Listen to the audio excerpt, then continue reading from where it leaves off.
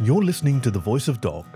I'm Kaki, your faithful fireside companion, and today's story is Flying Rat by Leinir Turthra Jensen, or just Leinir, who can usually be found relaxing in the English Midlands, where they split their time between cooking usually delicious food, writing various bits of social realism and science fiction, or creating free and open source software in the KDE project. Sometimes all three happen at the same time, and they tell me that sci-fi epic they've been working on the last most of a decade is getting closer to wrapping up. While waiting for that to land, if you would like more after this one, you can find more of their stories in the anthologies found on their Goodreads profile.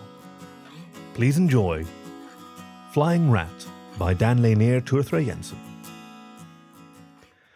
"But miss," my client says in a tone somewhere between exasperation and desperation. Unsure which of the two it's closer to, I glance up from the paperwork I've been flicking through to find a pair of red, glistening eyes staring back at me. I clack my beak before taking a deep, slow breath. Here I am, a council housing officer who's just given her client an offer of residence large enough for her and her family, and she is about to tell me why she thinks it is somehow reasonable for her to refuse it. I know it's not optimal, but it's what's available. "You know, there's no way I can do that commute," she continues after rubbing her snout with her forearm. 5 hours there and back for a 10-hour shift, not even counting rush hour on that. I'd have to find someone to... She tapers off. In the silence, I feel like I do every time this happens. Like a kind of silly joke. I'm a pigeon supposed to give her a message, and one that she really doesn't want to hear. I wait a few moments before adjusting the position of my wings and looking through the security glass at the rat on the other side of it. The next poor sod that I'm going to have to tell that there aren't enough resources available to do what they would like me to do. "Surely, Miss Johnson," I say, making sure to use my most disarmingly sympathetic voice. That one the occupational speech therapist taught us during one of those courses the county council helpfully sends us on. "You must understand that, even given the circumstances, there is just not a lot of accommodation available at the moment. The people from the tower block fire have filled up everything. There's already a waiting list. You've rejected the first 2 offers we gave you, and you know what the rules say. It's a really difficult position you're putting us in here." It is a rehearsed speech, and I feel barely any of the sympathy the voice is supposed to convey. Sure, it is sad that people have to suffer and not have space to live in, especially when the council is supposed to help find it. But it is true as well, whether or not they were a few hundred miles away, she has rejected 2 offers. What I do feel as I speak, though, is the heat of her steely glare, powerful enough that it makes my feet tense up around the perch. I know what is coming next. Rats are notoriously progynous. Just the fact that the term litter applies to what happens when they have kids says everything you need to know. There simply is not a great deal of housing available, with 8 bedrooms. She rubs an ear forward with one hand and sniffs. Here it comes. "What happened to you?" she says, with her head tilted slightly and her whiskers twitching, in a voice that sounds much more sad than angry, and with eyes that make it look like she feels sorry for me. "Pardon?" I say, trying to keep my neck feathers from poofing up too much, but knowing that no amount of training can remove that reaction. "I said," she replies to what I have no doubt she understands was a rhetorical question, "what happened to you, flappy bastard?" The voice does not match the words, the slur as much out of place as out of time, and that stops me from pecking at the supervisor intercom to call up assistance for a verbal abuse situation. It stops me long enough to realize that the person on the other side of the glass is not just another client. Clara Johnson looks nothing like the kid I used to hang around with 25 years ago, back when that slur was the name I had allowed to be chosen for me. I begin and falter. I never used to have trouble finding words to say to clear claws. Words to say with her. Now they fail me. "How'd you end up with this sorry lot?" she continues, and spreads her weedy, brown-furred arms, indicating the row of cubicles on either side of us. I am the only pigeon on this side of the security glass that separates the officers from the very occasionally very angry clients. There is another one down the row on the other side, white plumage against my own dark grey. This side has 3 crows, 4 cats, 5 dogs, and a raven for a manager, but no pigeons except me, and no rats at all on this side. 4 on the other. I begin again and falter once more. I look down at the papers spread before me, reach up with a talon and flick through one stack. There has to be an option here. Something, anything. I look up again, and I'm painfully aware that I have by now completely failed to stop the poofing. I'm going to set you up with a closed interview. With me. We have to talk, I think. She leans back in her chair and folds her arms before her. Her whiskers twitch again, and I feel certain I can see the spark of her neurons firing behind her eyes. She nods. Excerpt from unreleased demo 1994. Backing track, beat loop from Essential Drum and Bass Beats Volume 3. This is your total ruler, flappy bastard with the most wicked whisker face, clear claws. We come spitting your words right back in your face. Just when you thought you were safe, we bring it right back to base. Yo, wipe your eyes dry, I'm clear claws, here to get right up in your face. Flappy bastard, gotta peck it right out of here. When we step to the mic, you best prepare. We step up right to be your teacher. You better listen, I'ma be your preacher. No limitations, deep iterations, accept no imitation. You could spit for hours, Flappy, but I never guessed that this would be the kind of crap you'd end up letting out. Didn't we used to say you had to get to Auntie Beeb and get a show or something? I looked at the rat across the table from me. This time the pane of security glass between us is replaced by a plate of biscuits and a steaming thermos. She picks up her mug with a daintiness I do not recognize from our childhood, and she takes a sip of her coffee.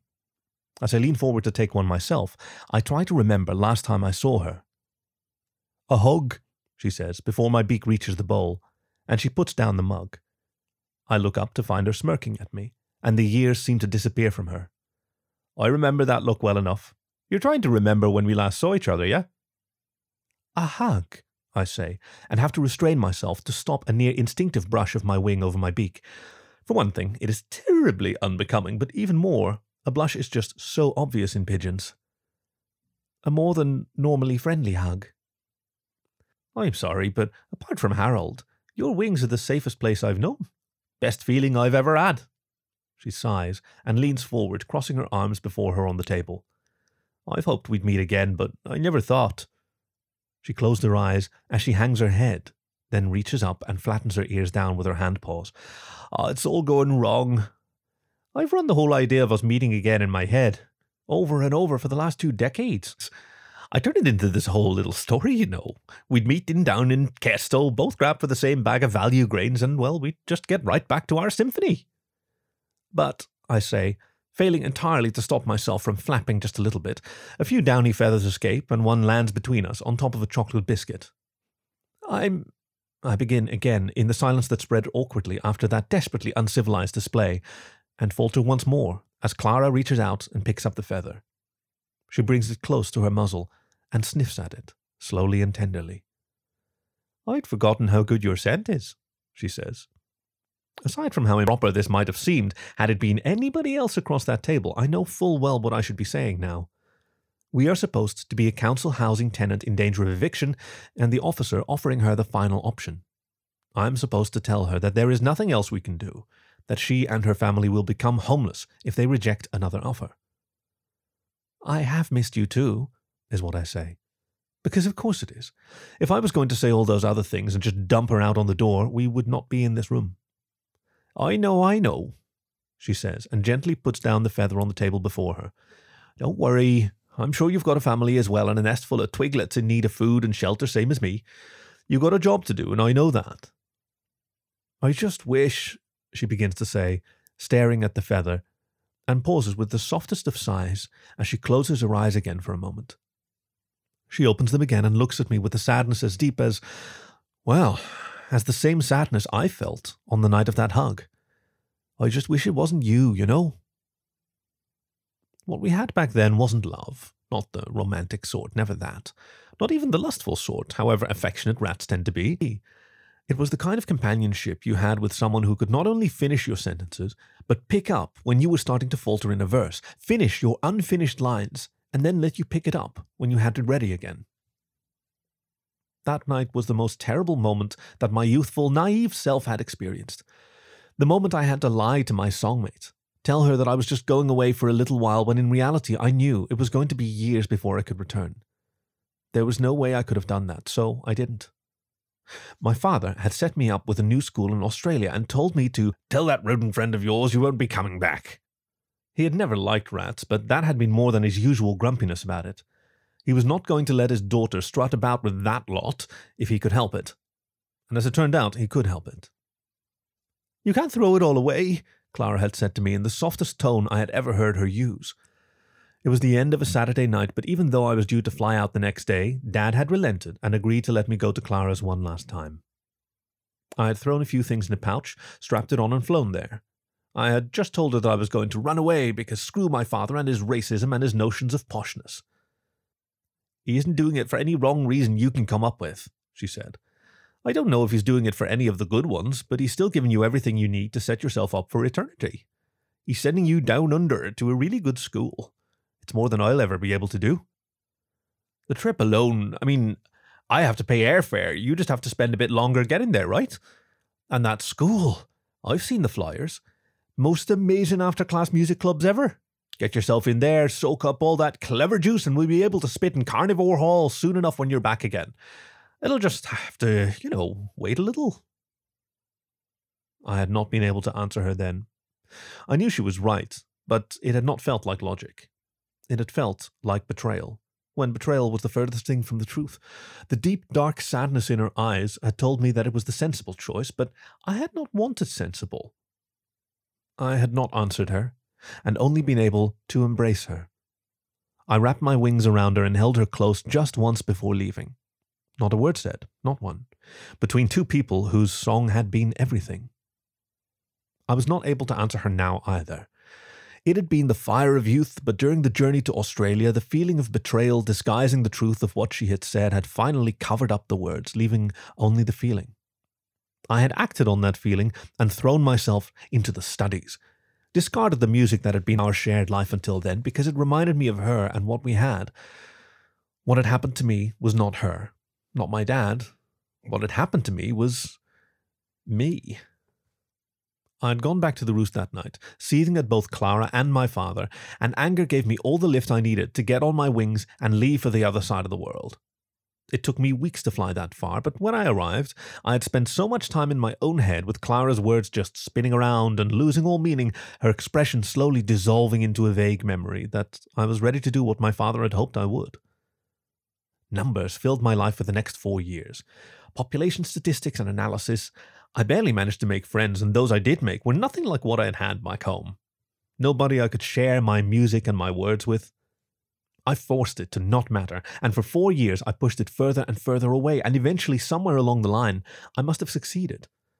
I'd returned with my diploma, graduated with distinction after all my hard work at reducing my life from what it had been and distilling it into that piece of paper. I had been rewarded for it. Of course I had. 20 years of sitting in these council offices telling people to their faces that they were not going to get the help they so desperately needed because the numbers said they were somehow not worthy of it. What a reward! Clara puts down her mug and leans forward. She reaches out and strokes my cheek. Her paw comes away wet. "You okay?" she says, whiskers twitching and never breaking eye contact. I close my eyes and take a deep, slow breath, trying to keep it from stuttering in my throat. It had stopped mattering, it really had. Near enough everything had. I had come back and taken up my perch in the roost the way pigeons are supposed to. I had gone and done my job, and year after year I had poured everything I had into it because there had been nothing else for me. The music had gone away. And now, here she was, back again, strolling right back into my life, exactly the way she had done so long ago. The amazing, cool rat who could have picked any rodent she wanted to hang with, but strolled over and helped the pigeon cowering behind the bins in the corner of the school's cafeteria after she had been pecked bloody for daring to raise her voice against one of the ravens. "Yeah," I say, and deliberately lean forward to take a sip of my tea. "Yeah, I'm okay." As much as I was the one with wings, she had taken me under hers back then. I had had the mouth, but she was the one with the family willing to let us work on the words. It had been one of her friends who found music for them. The rats never had a lot of, anything really, but one of them had got a hold of a pair of decks, some microphones, a big speaker, and a cheap amp. Harold spun the tunes and we spat over the top of them. It made sense, wonderful, beautiful sense, that the man who had given us the music for our words had become the father of her pups. I know, but cannot bear to imagine what might happen if we failed to find somewhere for them to live.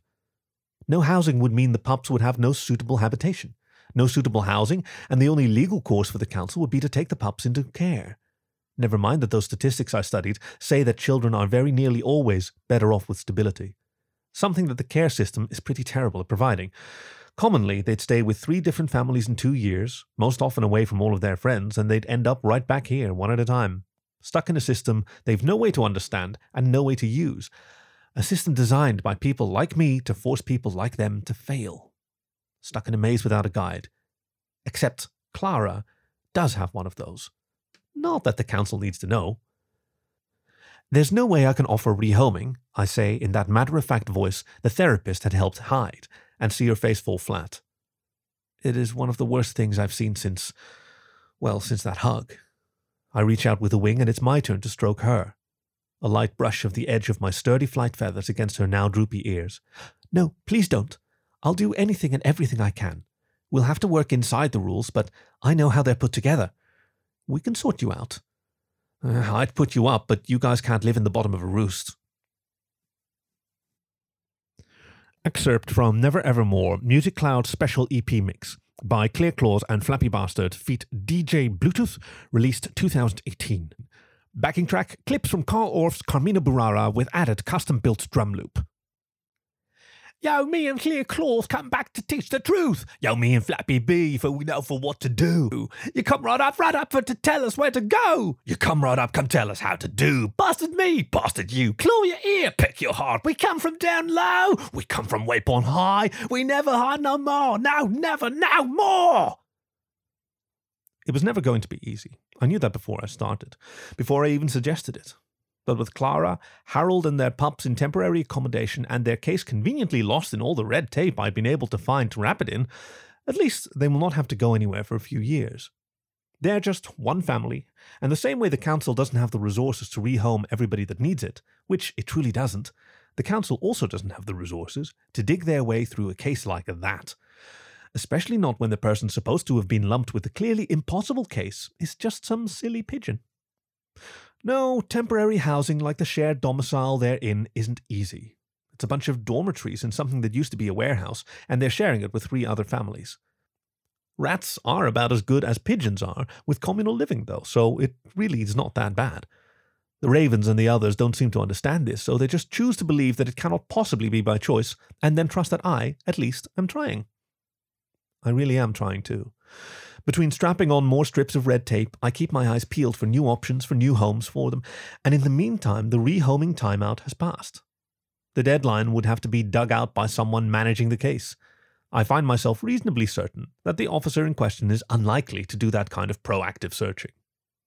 It is a massive lie, of course, and the whole thing is based on a pile of mottled grey feathers, which really ought to know better than abuse her access for personal reasons like this. If any of my colleagues were ever to find out that those meetings I keep going to have nothing to do with rehousing, it will not be pretty. But, at least the music is back. This was Flying Rat by Dan Leinir Turthra Jensen, read for you by Kaki, your faithful fireside companion. You can find more stories on the web at thevoice.dog or find our show wherever you get your podcasts.